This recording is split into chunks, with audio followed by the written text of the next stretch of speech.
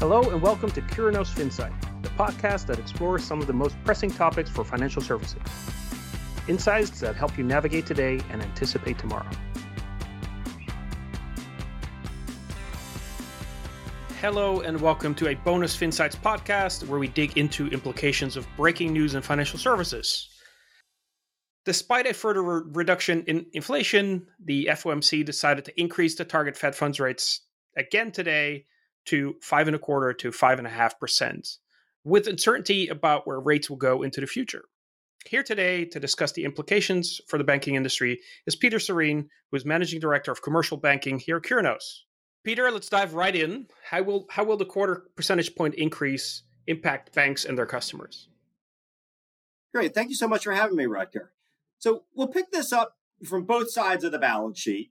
First, on the asset side, any increase in the Fed funds rate puts further upward pressure on borrowing costs. Obviously, the shape of the curve is implicated in that as well, and it's quite inverted at the moment. But the higher overall rates go, the more that tightens borrowing conditions from a demand side. The bigger piece of the story is on funding costs for banks. Right now, banks are seeing their funding costs, mostly what they're paying for deposits, increase. And each time the Fed raises the rates, that's a stimulus for customers to take a look at their statement and ask themselves, am I getting a fair rate for my bank, or do I want to go and shop? If you look at the market today, there's already a group of customers who are getting essentially an indexed rate. In other words, when the Fed moves, their rate goes up. You might think of these, for example, as customers in a high-yield savings product at a direct online bank, or in the commercial banking space, customers who've called their banker after every rate increase, typically with tens, if not hundreds of millions of dollars on deposits, and asked just how much of that am I going to get. That ship has already sailed for a segment of the market, and those will move up. However, banks are also sitting on what we call a back book. Those are customers at much lower rates, in some cases, even in the single digits. And each time the Fed moves, a portion of those customers are going to wake up and either leave the bank for a competitor, or demand a higher rate from their bank. And they're going to reprice not by a little, but by a lot.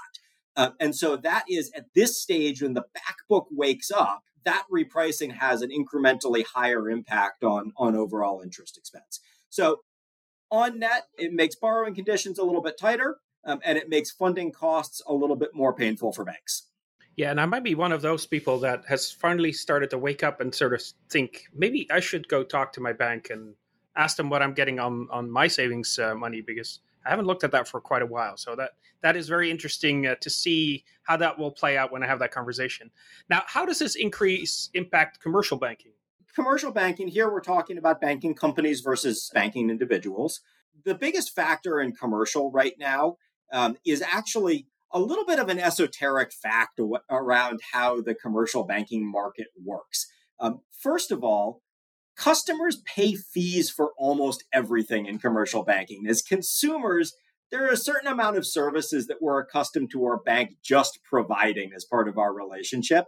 But if you're a commercial customer, every time you make or receive a payment, or even pull down your statement to look at it, that generates a charge. Historically, customers have paid for those services through something called earnings credit rebates, which is essentially a credit on deposit balances that can be used to offset those fees. Now, the interesting thing, if you look at the market, is that the earnings credit rebate rates have come up much more slowly than interest-bearing rates. And so commercial customers are starting to evaluate the financial dynamics of their relationship with their bank, and they're asking themselves the question, does it still make sense for me to pay for my banking services with non-interest-bearing deposits? Or would it make more sense for me to pay those fees out of pocket, but take my money and earn the maximum return that I can on it?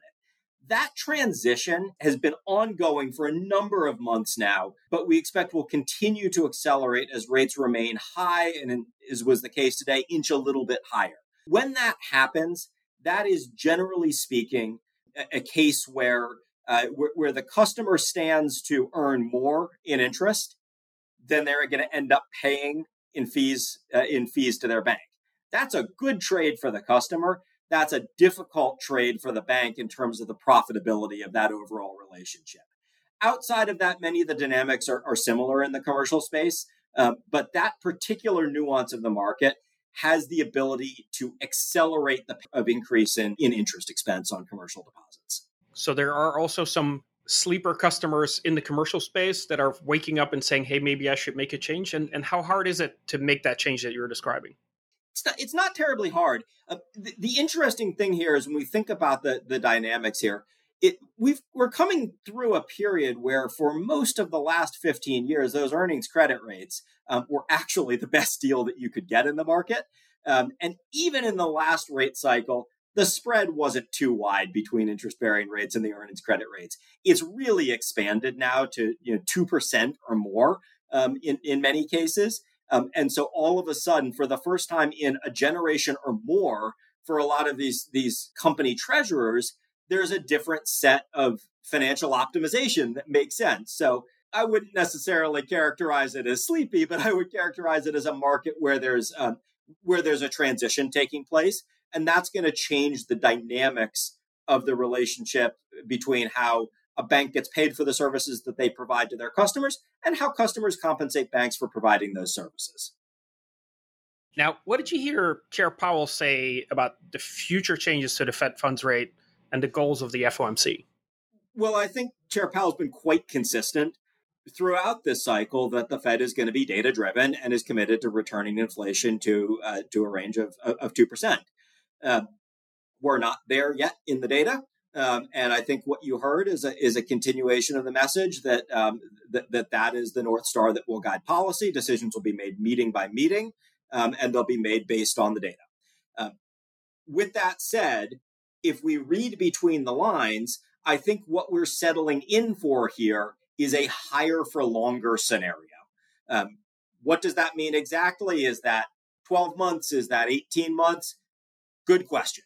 But whether or not we're up another 25 basis points, down another 25 basis points from here, the important dynamic is that we're in an environment where rates are elevated, asset yields are likely to reprice more slowly, but deposit costs are going to continue to increase because there are a lot of deposits still on these so-called back book rates, these very low rates that are going to continue to wake up. At the same time, it's also important to note that the Fed continued with their policy of balance sheet reduction, quantitative tightening, selling securities into the market. That has the effect of sucking deposits out of the market, which increases banks' demand for funding. What is that? That's a recipe for competition. Now, you put that all together and you've got asset prices that are sort of flatlining at the top. You have funding costs that are increasing. That equals a profitability squeeze.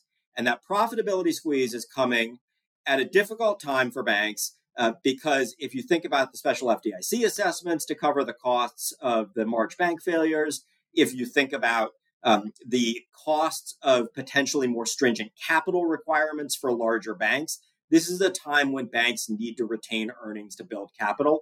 And at the same time, the most important driver of bank earnings, net interest margin, is getting squeezed. Well, thank you, Peter, for joining us today. As always, thank you to the Curinos Finsights team. Terry Badger is our Director of Thought Leadership, editing and production by Senior Designer Adrian Cohen, project management by our Marketing Communications Manager, Megan Brissett. Music is by Vision Studios. I'm your host, Rutger Van Vassen.